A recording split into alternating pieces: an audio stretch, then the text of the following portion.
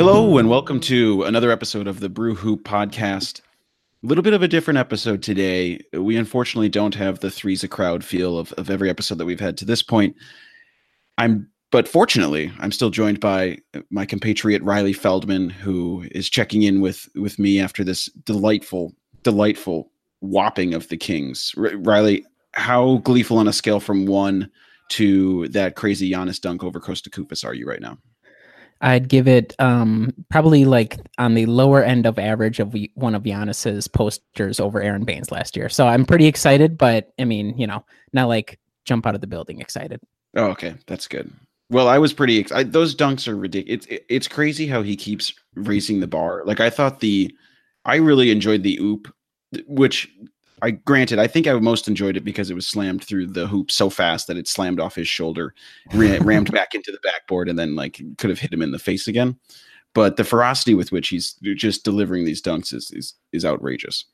They're so routine that now the highlight is like whatever face he's doing on the way back, like how quick can the cameraman get to his face? That's what's most exciting about the dunks now, because actually going through and slamming through and, whatever, ripping the net down, that's pretty routine for him. So his mean mug has to be like one of the more distinctive looks in the NBA. That's like one of my favorite things, especially because everyone thinks of him as this like nice, naive guy, but then that's just such a clear shift in demeanor when he actually is out on the court.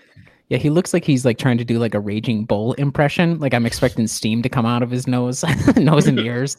It's so funny. It is totally like against everything, which is obviously a testament to him as a competitor, but it's so different from the Giannis that we know off the court and in any other setting. So yeah, he's quite something. Yeah, so let's dive right into this. Usually we're not recording right after a game, so we get a chance to have some fresh thoughts. As I was telling Riley before, I had written up a bunch of thoughts in my quick recap and then promptly deleted all of them. So I'm flying off what I can remember now. Riley probably has like a very organized sheet of thoughts. But I mean, the Bucks win tonight in Sunday evening, 144 to 109. It really was a thwomping after basically partway through the first quarter. The Kings had run out to around a 15-7 lead. They were scoring a bunch in transition. Bucks looked pretty off kilter defensively.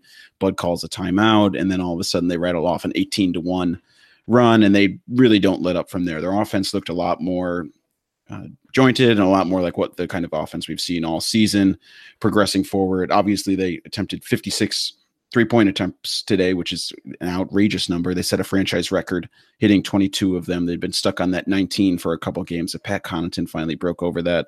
And John Henson then tagged in 2 more to try and get his 3-point average back up to normal. So this really was a thrashing on all respects. Giannis finishes with, 26 points, 15 rebounds, 11 assists. His assist to get the triple-double was crazy, awesome cross-court pass to Pat Connaughton in the corner to get that 10th assist and give him the triple-double.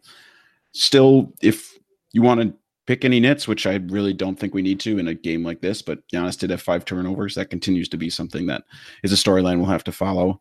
Riley, what were some of your initial thoughts just coming off of this absolute destruction of the Sacramento Kings? I thought it was interesting because the one thing about the Kings that you've heard from like a lot of people, I will fully admit that I hadn't watched much in the way of Kings basketball this season. Yep. Sorry, Sacramento fans who clearly are listening to the podcast.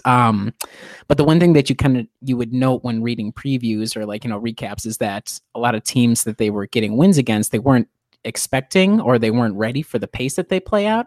And it was interesting seeing that Milwaukee seemed set to kind of fall into a similar trap right off. Like you said, they, went down 15-7 right away. And it was just like Sacramento running up and down the court. And so I thought the one overarching thing that was interesting about the game was the fact that the Bucks kind of stuck to their plan and they slowly but surely ground down the Kings by just sticking to the system. And that's something that we can kind of take away for, the weeks up ahead, especially with the West Coast road trip, but also as the season goes on, the fact that we're going to have to see how many different types of opponents that kind of system works against. Okay, so we played Boston. We can kind of get into that later. So what kind of issues does that give you if you try to stick to your offensive system? You play against a high-tempo Sacramento Kings team, but you stick to your system and you end up, whomping them by 30-some-odd points. So I think for me, that was what was most overarching interesting was the fact that this is a young team that came in the Kings that came to Milwaukee, really quick, look like they might have the Bucks on their back foot, but then, Bud takes the timeout, they kind of recombobulate themselves, stick back to the principles, and all of a sudden, the game's over essentially by halftime. So that was my main thing, and we can kind of get into a little bit more about, the different players and things like that as we go along. Yeah, for sure. Comparing and contrasting it with the Boston game is informative, because you think about Boston's as a team led by a coach who's knows that he's willing to potentially shift their style a little bit. I mean, you saw them shoot 55 threes or whatever in that game. And like I said, we'll get into that more later in the show, but that's basically what the Bucks were doing. And then the Bucks got away from their system. It didn't shoot quite as many threes in that game, 29, a season low. But today they shift right back to what it is that they want to do. And the Kings basically play right into Milwaukee's hands that way by trying to pick up the tempo, playing the way that they've played all season. You expect them to want to do the same thing too. They found some early season success with some young players for a franchise that hasn't had much success up to this point. So why would they feel like they should change anything that they're doing when they're on a 5-game win streak? Granted, some of those came against pretty mediocre opponents, but there was a good amount of, small amount of hype surrounding the Kings and their early season success here. But not surprising that they would come in and try and do the same thing that they've been doing lately without an ability to adjust. And they come into the game shooting, I believe they said on the broadcast, they shoot the 4th least percentage of their shots are from deep. So that also plays into the Bucks' hands. Granted, they did shot more than that typical percentage today, foisted up 36 attempts, but it really sort of played out how you would expect a game to play out, where the Kings are trying to rush the ball up and down the court. And you saw really when Milwaukee was able to get their defense set in the half court, though, the Kings sputtered remarkably so, much more so than when they were able to rip it up and down the court. And then, the other interesting thing is that it's a Sunday matinee game, and sometimes those are just kind of weird. And you think about the Bucks.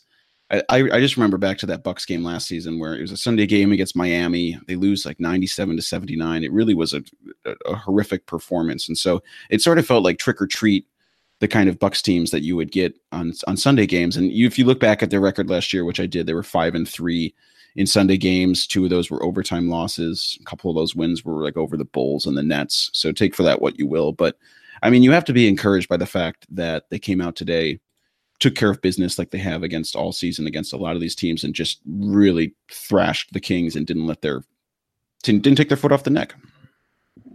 Yeah, I agree. And it was so much more relaxing watching Buddy Hield take a pull up from mid range versus an Al Horford wide open from 3. That was such a change in terms of my need to take some Tums later this evening. So thank you for that, Buddy Hield. Shout out Buddy Hield. I would say I'm just kind of like looking over the box score now. Brook Lopez, it seems like he's cooled off a little bit from 3, but I 2 think, for 9 today.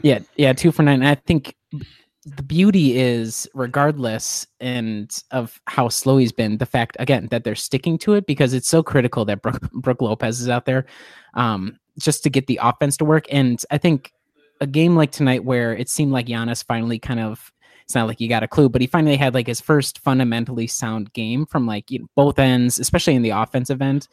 And it just accentuated the fact that, for the system to work, Giannis needs to be the wrecking ball inside. And for Giannis to be the wrecking ball inside, everybody has to be, willing to shoot from the outside. And to finally see it kind of click for the first time, I think Giannis had a team high plus 39 plus minus, which is insane. Crazy. That's super crazy. And so I think that just accentuates the fact that when things kind of click, and as the season goes along, and as Giannis continues to kind of find his place within the system, he's going to put up crazy numbers, obviously, but it seemed so much smoother today. And part of that was and he did have a couple of possessions where like he got, who's the rookie? Marvin Bagley went one-on-one, and like Giannis was just kind of hunted out. Like he would call for the ball walking up, as they're setting the offense to just go one-on-one in the post with him, which is fine. And obviously he scored a ton. Marvin Bagley's the new Jared Allen for 2018, apparently. But I think it's just impressive once you kind of see it all smoothly working, how deadly he is. And again, it was relatively effortless for him, which is exactly what we're looking for as the season goes on, essentially.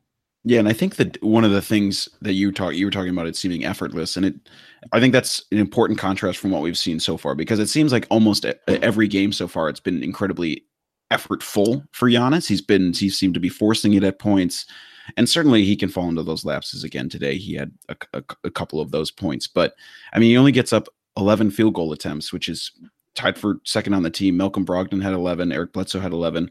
Chris Middleton had 12. So a much smaller number than what he's been hitting up usually. And you could really see him fall into that facilitator role. You saw him setting up Tony Snell with that favorite pet play of mine where you hand the ball off to him and Giannis uses his wingspan to try and seal it off and give Tony an open look from three, who, shout out Tony Snell, go 3 for 3 from deep today. Also went to the line to do a 4-point play. We'll continue to ride for Snell. But it's so important to see how Giannis is going to fit into this scheme throughout the rest of the season. And you could obviously tell there's times where he gets frustrated and there's times where he doesn't get a call, maybe potentially. He went to the line 12 times today, so that wasn't as big of an issue. But I really like seeing him in the type of facilitator role. I think that's really when he's maximized, is when he's not getting some of the blinders on. And granted, he has every right to do that because he can take guys off the dribble really easily. But I think this offense is going to be humming at its best when he buys into the fact that he can be this huge facilitator as well, particularly on a day where, I mean, the typical guys who you would expect to get assists, Eric Bledsoe only has 1 assist, Brogdon has 3, Chris Middleton has 3. So I think Giannis as facilitator, as well as to going with his scoring prowess, is but when he goes in with that facilitating mindset, I think that's really when the team is going to hum. How dare you overlook Matthew Dellavedova's 5 assists this afternoon? Well, okay, it's sacrilegious of you. That's rude, but that was on me. Delhi fans are coming for you right now. No, I agree completely, and it's been so crazy watching from like when Kidd first came, and like the whole idea of like, oh well, we'll just make Giannis the point forward, and that didn't work out all that well. But in short stints where you're not asking Giannis to do like, I mean, you're asking him to do a lot, but you're not asking him to like, see the play developing way far ahead of time. I remember, what was it? I think maybe a week ago or so, there was the play where he was falling out of bounds and he just like, no look, trying to like toss it back and bounce to Tony Snell in the corner, and how he talked about how the system is designed essentially so that he knows there's always going to be somebody there as a bailout guy. And that makes life so much easier for him, where he can focus on, like you said, taking guys off the dribble or trying to, rush the basket. And if he incurs so much resistance where it's not going to be viable, he knows in the back of his mind, he doesn't have to think too hard about it. Just kind of leap up in the air and launch it out to the corner and find somebody. And whether or not that ends up in a shot or it keeps moving around the perimeter and they can reset the offense. It's so much easier for him. And I think that'll pay dividends, especially as the season goes on, and then in the playoffs when other teams might focus even more on Giannis, and then you kind of choose opponents to pick their poison. Do you try and shut everybody down on the perimeter and then let Giannis feast? And that'll be kind of interesting seeing how other teams, kind of shift throughout the season defensively to account for that. Yeah, and I think the next level then for Giannis, I mean, obviously he has excellent court vision, is getting those passes to be really precise, putting it right in the pockets for his shooters in the corners. I think that's a super advanced passing skill that's probably going to take him some time to learn. You saw one today where he passed it to Brook Lopez in the corner. It was just a little bit off, and Brook had to sort of adjust his body and get it to rifle it off. But I mean, then you saw the one to Connaughton in the corner, and it was basically right in the pocket, which was ridiculous. But that'll be another interesting wrinkle to see as the season goes on. A quick shout out to Giannis destroying his fellow countryman, Kosta Koufos, who, despite that, was the only Sacramento King who was at least net neutral on the day in terms of plus minus. +0 for Kosta Koufos. That's how get that tattooed. Get that tattooed, Kostas. He deserves that. My other lingering question from this is, how many beers do you think Chris Middleton shotgunned last night? That's looked a really good question. So sluggish all day. He really seemed disinterested on the defensive end. Well, I mean, I guess he's earned that, right? You would hope that wouldn't be the case, but no, I think there's definitely concern about, as he continues to be elevated as the second offensive option, what does that do to him and his effort on the defensive end? Not that, he's horror awful, Jabari Parker bad or anything like that, but it's something to watch. But I think, as even this afternoon, he's still offsetted by the radical shift in his shot profile and how many just simple brush screen and then he gets the pass back from Giannis and just takes the 3. Mm-hmm. The fact that is now the end result on the offensive end can help offset a little bit if he's not exactly bringing on the defensive end. But I don't know, it's been a couple of years since I guess you could really call him like a legitimate 3 and D, or at least focus on the D as a, real legit. He's a passable defender, but he's never been, for at least the past couple of years, in my opinion, like a super crazy awesome defender. So Yeah. I mean, I totally agree. And obviously, I was just joking about the shotgunning beer, but he looked pretty slow out there today. And it's a Sunday game. He only played 22 minutes, so obviously, Bud's handling his minutes significantly better than Jason Kidd did, who probably would have still had him out there in the fourth quarter. And that's the other thing. 38 minutes all day long. Today would have been a 38-minute game all day long the past 3 years. It would have been 38 minutes, probably 1 for 5 from 3, maybe 5 for 20 overall. That would have been a really nice Middleton game. But he'd be 4 for 14 from the Tough Shot Express, so you got to keep that in mind. So the other thing that I think the last thing I really wanted to touch on from this, because it was a thrashing, and it's going to be interesting to see if the Bucks can carry that momentum forward. So the Bucks go full tank at like 6 minutes left in the fourth quarter. They get Henson in, so it's basically like Henson, Thon Maker, Dellavedova, Pat Connaughton, who gets minutes with the regular rotation people, but also does some of his finest work in garbage time. His 2 denied dunk attempts were spectacular, and then his real dunk attempt was fine as well. But Bucks go full tank at 6:09. They're up 123-95, and from there, obviously you can do the math, but Bucks still win that period 21-14.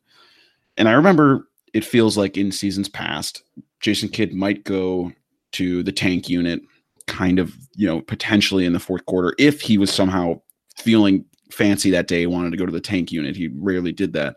And then the other team would start to chip back in, and then you'd have your starters eventually coming back in. That just felt like a similar refrain we saw these past couple of seasons. So it was encouraging to see the Bucks actually continue to lay it on the Kings. And granted, they mostly had their tank unit in as well, but that was encouraging to see from the Milwaukee side. Yeah, I got a little nervous there because, like you were saying, you kind of almost get like a post-traumatic stress disorder when like the Kings are hitting a couple of threes and they're still down like 21 points or something like that with 4 minutes left. You're like, oh my God, Giannis is definitely gonna have to check back in, right? Yeah. Luckily, that's no longer the case. And I don't know if it's like you're saying they had their tank unit out there, and it was interesting because it seemed like the Bucks were just gunning to make any sort of final 3 to break the franchise record. So shout out to Pat Connaughton for breaking the franchise record for made threes in the game, or team made threes in the game, I should say. Yeah, I don't know. You're right that in years past, we definitely would have gotten maybe the final 30 seconds tank team. It's a shame DJ Wilson isn't active right now because human victory cigar it, but I thought it was impressive. It's Delhi now. It is Delhi. They've passed off the baton to Delhi, but I think I found it interesting that in the garbage units, Sterling was out there and he was kind of trying to do a little bit. It was like summer league Sterling all over again, where he was definitely ball dominant. But even then, the system still worked where it was like, okay, John Henson, you're going to get 3, and Thon, you're in the corner, you're going to get 3. So even with the garbage unit where the guys are kind of trying to impress or whatever they're trying to do in the final 5 minutes, the system still sort of functions and it still finds the right shots, even if they aren't going in at as high of a rate as they might have with the starters. Totally agree. And last thing I'd like to say is the Matthew Dellavedova to Thon Maker alley-oops continue to be my favorite garbage time thing. Today's attempt was Delly just really going for it, and Thon it's like barely even getting his fingers on the ball, which is never a good sign. And then like almost falling to the ground. He looked like if a rim rocker had already like missed the ball and was just like going to fall on a mat there. It was a spectacular fail. So always keep your eye out for that when it gets to garbage time. I've never seen somebody with so little lift with as much height as as Thon has. It's so crazy because like he's got this super long body and like he'll only get like a 2-inch vertical, and because he's got really long arms, you're like, okay, well maybe he can get that, but it's just man, the lack of athleticism is disturbing at times. So shout out to Thon. The best part is that there's like, even if he gets his hands on it, there's like a 75% chance he just drops it. He'll bobble it. He'll land again. He'll bobble it a couple of times and then fall over. It's classic. There's no worse sight than Thon Maker getting the ball in the post. It's true. It is truly delightful though to see him try and do a pivot, and then he just like I don't even know why he like just literally has no patience. He just starts to whirl around and like a. It's so true. The whirling. He like sticks his elbow out and they just start spinning. You're like, you kind of start rooting for him a little bit there. You're like, yeah, you're gonna get this, Thon. You got it. Keep going. It is kind of nice. Well, and you mentioned Sterling just really quickly. He obviously played with the Herd the other night, so it was good to see him get some minutes. And I mean, it's really nice to have the starters be able to rest more. And I think we'll start to have some more of these garbage time minutes where we can really have some of our pet favorites, learn what they're doing. And speaking of pet favorites, it's time for our Donte DiVincenzo highlight segment, which Kyle thankfully came up with a better name for me, so you don't have to hear that terrible. It's on like Dante Kong again. It is time for Dante's Inferno. So Riley, for many of the games since our last podcast, what is your Donte DiVincenzo highlight from the past couple of games? That's a really good question. I would have to say the highlight would be seeing Dante's Inferno in person in Minneapolis about a week and a half ago. It was amazing the amount of grit that he displayed. No, what I think is the weirdest thing that I definitely, of all the things that I expected him to do, the thing that I least expected was he would be like one of our most prolific offensive rebounders, or at least dude who flies in for offensive rebounds. So his stat lines still aren't like, he'll have, a pretty good scoring night every once in a while, but tonight, what did he have? Like 5 points, like maybe 5 rebounds, maybe less than that. I can't remember. 1 for 4 from 3, I believe. So it wasn't like a crazy scoring night, but the fact that he continues to get placed in critical like defensive moments, especially in somewhat closer games, I think is still a testament. So I think he got a little bit of burn in Boston, and then in when he was in Minnesota, there was a couple of threes. So I think just everybody in the crowd in Minneapolis having to acknowledge the arrival of Donte was probably the highlight since our last podcast for me. Yeah, so Dante's final stat line today: 5 points, 3 rebounds, 3 assists, and 2 steals, which feels like the kind of stuff we're going to get from Donte most of this season. He seems like, I think if he scored a few more points, he like might be one of those guys who would make the Zach Lowe All-Stars or whatever at the end of the year. With it's just like guys that do interesting things and are like hustling out there. He always has some interesting guys that he puts on that list. But I'd have to say, I mean, this Donte DiVincenzo is just such a peculiar player. I mean, obviously, it's on record very low on the pick when he came out. We were both haters. Yeah, we were huge haters. Huge haters. My dad told me I was wrong. He told me it's got all the intangibles. He's got all the kind of stuff you want from a player. And I told him, all right, Dad. And boy, if that right there torpedo his opinion, or your opinion of his right there. When your dad was like, okay, intangibles, you're like, all right, my low opinion of him already went further down. Okay. But my dad listens to the pod too, so shout out to my dad. Shout out Mr. Paris, who also came up with the nickname Red Hot, which I liked as a nickname. I think he'll have lots of nicknames over the years. But the thing that I like that Donte DiVincenzo did, 2 quick things. In the Boston game, he caught the ball. And well, one in transition, he had an N1 finish, but on one, he caught the ball, and I've been so surprised by how quick he is off the dribble when he catches the ball moving. Like he'll come off a screen or come off from the wing, catch the ball, and then like quickly shift his body, drive right into the lane. And he's even had a few like he had a really nice lefty finish in the Boston game against Traffic, which I just truly didn't expect from him at all. Is an ability to finish at the rim, which was really encouraging. And then today, a significantly smaller one that ties much more back to the intangibles thing is Malcolm Brogdon was basically on the right wing, lined up with De'Aaron Fox, and De'Aaron Fox is obviously a tenacious defender, significantly quicker than Malcolm Brogdon. And then DiVincenzo comes over with Buddy Hield trailing. DiVincenzo sets a screen so then Brogdon can go baseline. And then Buddy Hield switches over, but instead of DiVincenzo like rolling or popping, he just like extends his arms out right in De'Aaron Fox's grill, basically stops him and basically blocks him out right out there. So then he can't recover in any sort of way to help Hield. Brogdon gets in. I think he missed the shot, but it's one of those that it's just those kind of little plays that are like, okay, he's you just notice him significantly more on the court than any of these previous Bucks first round picks when they seem to have an incredible propensity to seem invisible out there. Yeah, and I think what'll be interesting kind of keeping track of him over the years is you're right that we're all super excited because compared to our previous first round picks, it's like, oh my God, the gates have finally opened. But like, what does an idealized version of Donte, like what does he contribute? Is it just like he does all these small things, but at like a slightly more prolific level, or does he kind of morph into a shooter or scorer and he kind of does the other stuff on occasion? So I think that'll be interesting. Like, he's perfect for what the team's needs now in the rotation, like just an all-around guy who's able to do pretty much a little bit of everything. So then what does a couple of years of development, what kind of player does he turn into from here? So I think right now, definitely pleased with everything he's contributing, even if the stat lines aren't like super crazy.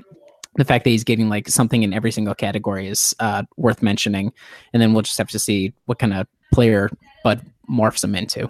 Yeah, and you hope his shot starts falling a little more. He went 1 for 4 from 3, but as of right now, you have to be pretty encouraged from what you've seen. So I think that'll close it up for King's Thoughts and Dante's Inferno, of course. So I think the next big thing is obviously, of course, we're not talking about an undefeated team anymore, Riley, which some people obviously a little bit disappointed by in the 4-point loss, 117 to 113 to Boston last Friday.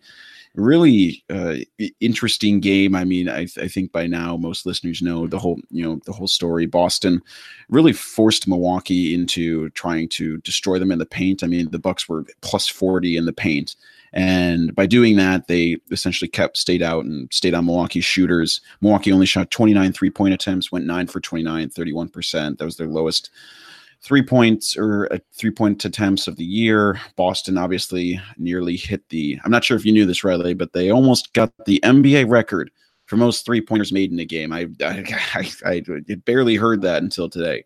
Went back to the depths of 2017 of sorts, if you. But so they go 24 of 55, and obviously the 55 is the more eye-popping number because Milwaukee today gets up 56 attempts, and 55 is that's like a kind of number the Bucks would hope to do. So you sort of watched Boston play the kind of game that you would expect Milwaukee to play within their offense, and Milwaukee played a kind of game that still had, 111.5 is their offensive rating, which is still really good. And honestly was a little more akin to like what they would do last year, where they have 29 3-point attempts. They get to the line a good amount. Most of their points are coming in the paint. So I think the way I want to approach this though is how we should think about that game in terms of the lack of defensive adjustments on Milwaukee's end. So Eric Nehm, obviously friend of pod, writer for The Athletic, former Brew Hoop alumnus, asked Bud about their base defensive scheme and relying on it for much of the game. And Bud responded to him this way, quote, "We're really leaning heavily on just trying to continue to enforce our principles and just really build habits. At the end of the day, you need to build habits that are getting you through the season and preparing you for the playoffs. Adjusting and things like that are important, and that becomes a habit. You have to be able to adjust, but I would say we are significantly leaning towards just sticking with our principles, sticking with our basic stuff, trying to get really good, really solid there," end quote. So Riley, what are some of your first reactions to, I would say, first and foremost, the lack of adjustments that we really saw throughout the course of the game? I would say, first off, I'm not sure how adjusting and things like that becomes a habit. That was from Coach Bud there. No, I guess for me, I mean, obviously it was super frustrating. I'm one of the believers that as long as Al Horford walks the earth, we're never going to win another game because God is he to play against. I mean, Jesus Christ, it's the worst having to watch Giannis try and play against Al Horford in the post. Oh, the worst. Anyhow, I think the worst part is how slow Al Horford still seems. That's the thing. And it's just so like methodical. Yeah, it's it's so consistent. It like happened all in the playoffs last year. I'm like, oh my God, if I never have to see Al Horford play the Bucks again, I would be a happy man. But anyways, regarding the question of adjustments, I think for me coming out of the game, obviously super duper frustrating because, like you said, the 3-point numbers that Boston got were something akin to things that we've had to struggle with in the past. And that was one of the concerns with Bud's defense is like, okay, well, if you come up against a team that really works to try and get the 3-point shot, how does that hurt? And it hasn't been that big of an issue. I think we still have like the second best defensive rating in the league or something along those lines, but I'm not too concerned about the need for adjustments. I would say it would be helpful. And I think part of if Bud wants to make adjusting or the ability to adjust on the fly a habit, you need to be able to do it or like try it in a game. And we didn't really see that. But at the end of the day, the Bucks only lost by 4 points and they were right in it at the end of the game. And when you're only down by 4 points and you give up nearly the NBA record for threes in a game, you kind of tamp down the worry. But I guess what I'm curious about is, because it seemed like they just stuck with the principles again this afternoon against the Kings, and it seems to generally work. I mean, a little bit difficult to front end, but then Buddy Hield starts taking mid range jumpers and everything. The balance is returned to the force. So I'm not too concerned about it. Again, we were only 8 games in. Yes, it's super disappointing to lose to the Celtics again, but it's a long season. There's still a lot of time to still adjust. But I think what'll be more interesting is, what do we do the next time we play the Celtics, and does anything change? Are we going to run into the same problems? And if that's the case, then you start worrying about, okay, do we even have the capability to adjust? And is adjusting just going to be like going back to the, trap heavy defense or something? Are players going to fall back on Jason Kidd isms on the defensive end, and that'll be an issue? So I think that's the only thing I'm really concerned about, 9 games into the season at this point. Yeah. So one of the things that I was thinking about after it was, because you were talked about falling back into Jason Kidd-isms, and there was one particular play where Giannis like super overhelped onto Aaron Baines. And I know Aaron Baines like shoots threes now, but Giannis like went for the steal as opposed to just holding on to him and allowing Milwaukee to rotate and that kind of stuff. And you've seen that happen, at points throughout this year, which I think is realistic. I mean, they had this specific scheme that was hyper organized and hyper detailed that they had to try and follow for 4 years, the majority of them. And so shifting into this new scheme seems like it probably is going to take a little bit of time. And obviously Bud believes that too, which is why he wants to stick with it. But you saw them shift into some of the, same tendencies against Boston. And I was curious whether maybe it's even part of this is like some sort of mental thing where they like know last year against Boston, like they had a lot of success against them. They took them to 7 in a playoff series. They know that a lot of the stuff that they actually did worked for the most part. I mean, they were really close in that entire series. So I wonder if there's some weird sort of mental crutch that flipped in and they started to revert to some of the stuff that they were doing last year. Granted, yeah, they have new players in, but I mean, the majority of the guys like Giannis and Chris and I mean, obviously Eric Bledsoe, who looked just as bad as he did last year in the playoffs. I wonder if there was some sort of mental hitch that clicked in and forced them back into these old tendencies.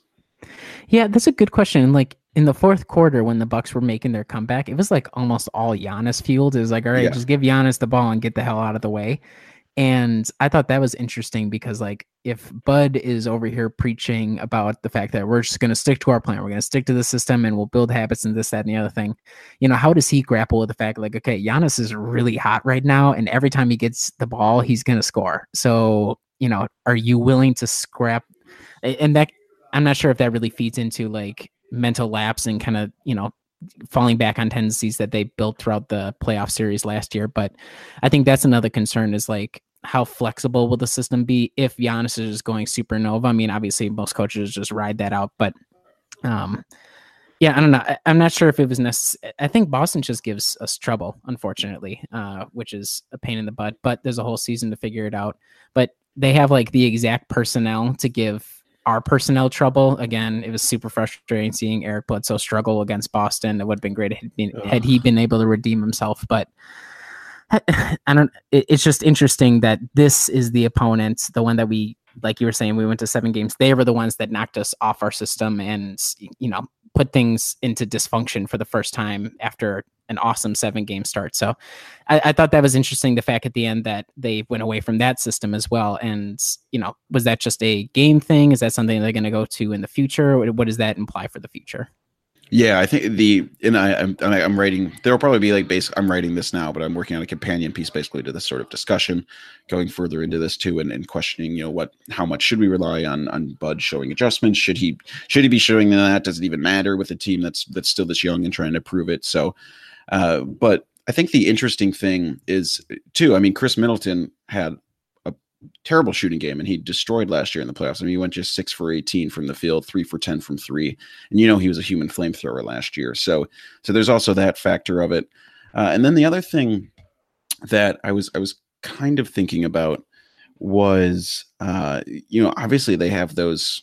The defense, I think, was what really stuck out to people, and we just talked about how the offense might be the more actually lingering interesting question about whether that's something that just Boston can do or if that's something that other teams can cause Milwaukee to get into. But the defense, quite clearly, Boston found a unique way to try and attack it, which was the clear pick and pop ability. And you're right, Al Horford is uniquely suited to cause us nightmares for years because he can shoot the three. He can also attack kind of off the dribble if someone comes out after a pump fake. So he has a lot of capability as fives, and Boston just has those kind of shooters. Like they have the kind of depth of people that can go at the five and destroy on pick and pops and force the Bucks centers to try and troll out more. Brook Lopez obviously kind of got caught quite a bit in the middle of those while he was doing what he was supposed to do, which was drop, and Bud didn't really adjust to that point until I thought he broke out just a little bit of switching to start the first part of the fourth quarter, but they didn't really stick to it to any degree. But at least seeing that, I mean, it made me a little, I mean, I think it's silly to feel like that disheartened by it, but it made me heartened also to see the fact that it's like, I mean, they know that like they're probably going to have a switching scheme that they can break out. And so seeing it in there, it's like they're clearly kind of drilling this in practice.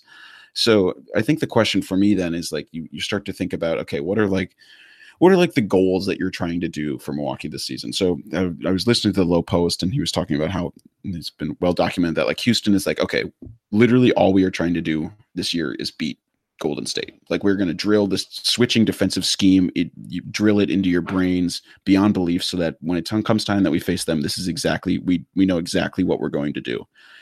So it's an interesting team building question then for Milwaukee is like, yeah, I think first and foremost is instilling Bud's scheme to this point. But the question will be, like you said, is Boston the team that can completely flummox the scheme and put it out of commission? And if that's the case, maybe that's a question for next year. Maybe we'll have to wait till next year to figure that out. And then Milwaukee gets more hyper focus on that when we know what this team is capable of. But that was something else that kind of stuck in my head. Yeah, and I think I'm not super concerned because, we kind of went into the system, like you said, put the system in place if you can get a top 4 seed.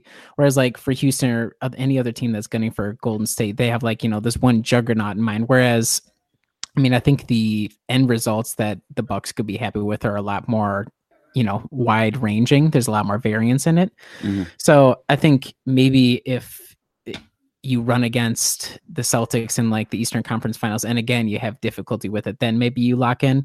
But I think this is all just kind of a part of the larger conversation where one of the main like knocks on Bud as a coach that I had heard other people talk about was the fact that over the course of a playoff series, he might not be the best in the way of adjusting the system, depending on what the opponent is doing on a game by game basis. Same. So just kind of seeing how they plays out throughout the season series with like the Celtics or any other team that happens to give them trouble that'll kind of give us an idea of, is this proof in the pudding? And then you can kind of also give them a little bit of a break. Because again, like you said, this is the first season under Bud. They're 9 games into it. If they get the playoffs and they have a high seed, the issue will be trying to keep expectations at a reasonable level, because even though the team looks awesome right now, who knows how that's going to play out by the time the playoffs come and you're facing off against teams that might have more ability like Boston or have the personnel to be able to adjust and give our normal system an issue or give it issues. And then, does Bud adjust to that? If he doesn't, or if we have difficulties and it doesn't really work, then maybe you kind of come back in the offseason and say, okay, well, what is it that we need to fix? Or do we just find more people who are even better for the system? So that'll be interesting to see how the Bucks tackle that philosophically. Yeah, I agree. Anything else lingering from the Celtics game that you wanted to touch on? No, not really. I think it's just more proof that Milwaukee's a small market team, that they, went out on national TV and they just couldn't win the big game again. No, for me, it was frustrating, but part of the beauty and it's really fun, like dominating teams by, however many points we end up with, like 17, 18 points on a nightly basis. But part of the reason why we watch the games is to get close games, close, compelling games. There's like, okay, they score and then we score and it's 4 points. So even though it was really stressful and disappointing that you lost, I thought it was a really fun game to watch. And I look forward to seeing, the next time we match up against the Celtics. So I'm not too worried about it 9 games into the season, or it was 8 games at that point. Don't read too much into it, people. Yeah, and it felt different from the Bucks' other close games where the Milwaukee seemed to be ceding the lead to like Charlotte. They were able to make a comeback. This one was a lot of Milwaukee having to pick themselves up by their bootstraps and make a comeback. And it felt like an interesting chess match between teams that you hoped will meet in the playoffs. And losing by 4, I think, is pretty encouraging for this Milwaukee team. So, yeah, I think we'll not a whole lot else to touch on. I mean, that's the beauty of a team that's kind of humming along and slaughtering opponents. So I think the most important thing for us to look to next is this West Coast road trip that's coming up. So Milwaukee is going to kick off on Tuesday, the 6th, game at the Portland Trailblazers. Starts at 9 p.m. tip Central. And then Golden State's on Thursday, 9:30 p.m. Central tip. LA Clippers on Saturday, 2:30 p.m. Central tip. And then Denver on Sunday, a 7 o'clock Central tip. Which of those games are you most intrigued by, Riley? I would say for me, it's probably the Denver game because, I mean, Golden State is Golden State. They're just like a more perfect version of themselves. So even if you lose, that's just they're Golden State. So I'm not too worried about that. If you make it competitive, great. Clippers, I don't really know what to make of them. They're kind of to be determined. But I think the Nuggets are, I think, what's their record right now? I'd have to look. I'll go on and check. Yeah. Yeah. They also, I want to say they're like 7-1 as well, but they look like kind of like how the Warriors are a more idealized version of themselves. The Nuggets seem to be an even crazier version, and they've improved the defense. And I believe, and don't quote me on this, but I think last year when the Bucks went to Denver, they got just absolutely hammered, which is pretty common for teams that visit Denver in their home court. So I think facing off a team that's heavily reliant on 3-point shooting, but has a guy like Nikola Jokic, who is the distributor and kind of like everything runs through him, and how different of a challenge that is for a defense to kind of deal with. Seeing how we were just discussing, does Bud adjust at all, or do we just try and run our normal system out there and see how it functions? And, are we going to get drilled by 30 unending threes and Jokic, schooling people on the inside, or how are we going to adjust? So I think for all the games that are upcoming, that's the most interesting to me. Yeah, and Denver, just to clear up a few things, Denver is 8-1. Interestingly, they play at the 24th fastest pace. But their numbers, they're ranked, this is per NBA.com, they're ranked 11th in offensive rating right now. And then net rating, they're 3rd. And so a lot of that is due really to their, like you said, their significantly improved defense. And everyone knew that they would be a juggernaut on offense. I mean, they have tons of players. Jokic is such a fascinating player. So I think seeing how Milwaukee chooses to attack them, because clearly Jokic can shoot from 3. Jokic can also dribble in and distribute incredibly well. So it'll be curious to see how the dropping scheme works against or for Milwaukee, if he's able to kind of pick people apart, if Milwaukee moves Brook or anyone else up a little bit to try and see if he can counter that kind of action. And obviously they have a good amount of shooters, and so I think it's going to be an interesting chess match, especially Paul Millsap can be a brutal defender. So that should be a tough matchup for Giannis as well. And I'm really, I think I'm very intrigued by that one as well. The one that I'll pick, I guess, is Portland. And Portland, I don't know. I feel like we kind of know what Portland is. They're a similar team to what they've been in the past. They have obviously Damian Lillard and CJ McCollum, 2 guards who hypothetically could destroy Milwaukee's defense in a similar way that Kemba Walker did in that first game where they're able to pull up from 3. Dame Lillard it's not shy at all about pulling up around a pick. So I think that's going to be a huge game for Eric Bledsoe, Malcolm Brogdon, and Dante DiVincenzo. It'll be curious if Dante gets a chance to go against CJ or even Dame, because he has an amazing ability to slither around screens. So I think it's going to be a huge game for Milwaukee in that respect. And I think Giannis and company can probably feast down low. But I think obviously it's most intriguing to see how the Bucks defense handles those 2 lead guards. Yeah, I think that's the one thing. I think definitely on this entire road trip, emphasizing watching how the defense functions, because as we've seen game after game, the offense that the Bucks are running out there is pretty damn potent, and it can kind of move around a little bit depending on who's hot and who the emphasis is going to be on. But you have 4 relatively different challenges. And I mean, Golden State is obviously its own, beast all on its own. It's its own beast. But I think it will be fascinating focusing on the defense and seeing who gives it fits, what kind of players gives it fits. Does it still continue? Like you said, is it the guard who can make you pay for dropping deep on the pick and roll coverage? And then how do you deal with the big man who's able to facilitate? So I think there's a whole bunch of different challenges that'll make the West Coast interesting, even if we have to stay up till 1 a.m. to watch all the games. Yeah, living out on the East Coast, I'm really looking forward to staying up for that Golden State one. Excited for that one to finish up at 1 o'clock my time. Well, and so go ahead. No, I was just gonna say it's not like you have anything to do the next day. Hopefully. Yeah, no kidding. Yeah, Friday work. I hope they don't listen to this. But and I think, I think you're right. So that's something that I've been that is probably the most intriguing part of the Boston game is that we saw. I mean, we all kind of knew that the potential first issue with this offense is if you have an elite lead guard who's able to pull up from deep, and it seems like a worthwhile gamble. And then the second one that we've kind of seen here is if you have a five who's able to pick and pop and is a really good modern stretch five, which again, seems like a worthwhile gamble, particularly in the regular season when you're able to rack up wins against teams that don't really have that capability.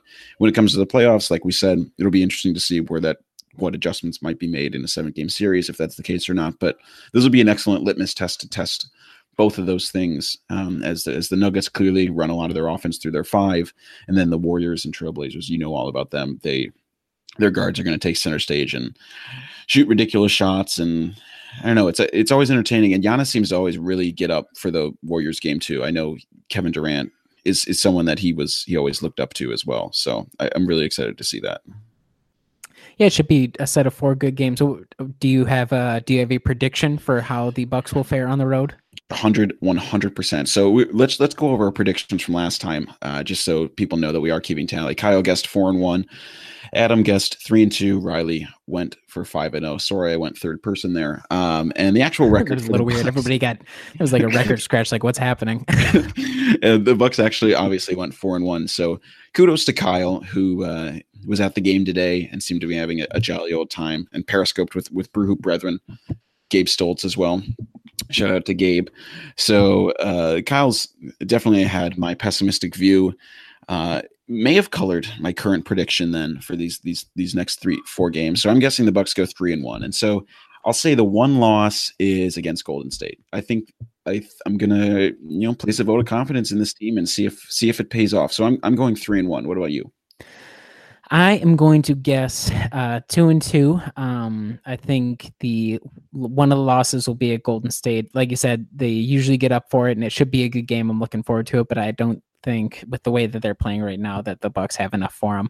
And I think the other loss will probably come at Denver, and that's only just because of history until the Bucks start consistently winning on the road in Denver, which you have to wait a year between games. But I don't know, they're just super red hot right now, and it's just a tough place to play. So, and then Clippers, I have no idea what to make of them. Like I said, they're kind of on the in between, and then we seem to have had Portland's number at least last year. So I think Giannis will have himself quite a night on Tuesday against the Trailblazers. So 2-2 for me. Yeah, I think one of that early season game last year against Portland, didn't Giannis have like 44 or something? That got the potential, like the super low hype buzz for MVP. That was like his announcement that Giannis has finally arrived, was against the Trailblazers. Yeah, that was like that was definitely the epicenter. And then Kyle, of course, needed to get in his picks as well, and he sent them in from the road. He thinks they're going to go 2-2, beating the Warriors and the Clippers. Riley, insert what Kyle's commentary would be here. No, I'm trying. I don't have a good Kyle impression. I have to work on it a little bit. Maybe I'll work with him in a one-on-one to try and get a good impression down. But I'm sure he would say that he has all the confidence in the world that the Bucks would get up for the Warriors, and that the Bucks would also get the revenge game against Tobias Harris and the LA Clippers because Tobias left us. How dare he? Though he didn't actually leave us, he left us via trade. So I think Kyle has a lot of revenge feeling in his heart. For those losses. I think he might also say hype train travels a little slower, than the flights typically might. So maybe they're going to be a little sluggish out there in Portland if they're going by train. So I think you're right that you're right that a win over the Warriors would definitely get the hype train started right back up. Like any sort of win on the road against the Warriors would get it started. So maybe that's part of his secret hope. Yeah. Well, thanks, Kyle, for throwing that in, and I hope I bet we did it exactly justice. It's precisely what you would have said. All right. Well, I don't know. You got anything else, Riley? It kind of feels like it is weird to just keep talking about seeing the Bucks just destroy a team. I don't know, like night after night. It's kind of bizarre to me. It's been it's weird adjustment. It is really weird. I mean, even the most optimistic, people among the fan base / in the Brew Hoop comments and things like that, I'm not sure if anybody would have seen an 8-1 record to start the year as realistic. So it's just kind of bewildering, and we'll just see. I think this West Coast road trip, it might be a little difficult. So it might be the first real bitter pill to swallow. I mean, losing against the Celtics was, but you had to lose at some point. But to finally start running into consistent trouble, if that's the case, I think it'll happen on this road trip, and that'll be difficult. But again, early in the season, everybody keep their heads up. We'll be fine. Yep. It's a long process, and I mean, the Bucks racking up these wins. It's starting to get to the point where it's going to be tough for this team to be in the bottom, to even try and approach the bottom half of the East. I mean, even now at 8-1. Even if they went 500 the rest of the way, they win roughly 44, 45 games. I mean, that's a really good number for this team. So, I mean, this early season success is really setting them up for, even if they happen to go through a dry spell here and there, it's putting them in a good position to potentially take a place atop the Eastern Conference there. So, agreed. All right, Riley. Well, we're going to sign this two-hander podcast off, and we'll talk to everyone next time. Make sure to review us and subscribe to us on iTunes. Obviously, check out Brew Hoop. We'll have plenty of stuff on the site as you're listening to this. Riley will have his weekly Monday morning media roundup, which is always a required reading for me. And I'll have a piece dropping today as well about the how to handle some of the team building aspects and systemic stuff that may have been broached a bit in Boston. So make sure to follow us at BrewHoop on Twitter. Riley, what's your Twitter handle again? I am at Riley Feldman, and that is with 2 N's on the end. And I'm at Adam R. Paris. I've even tweeted a few times lately during games. Super active. It's really throwing me off to just be sitting on the Twitter feed and then all of a sudden see you tweeting, and it's not hyping up the podcast. So welcome back to Twitter. It's been enlightening. So, and we hope that this conversation has been enlightening. Let us know any feedback you have for the podcast too. If you guys have stuff you want us to talk about, we're always interested in more questions. Maybe at some point, if the Bucks keep winning here, we'll have to throw in a mailbag. So thanks again for always listening. It really does mean the world to us, and we'll catch you next time.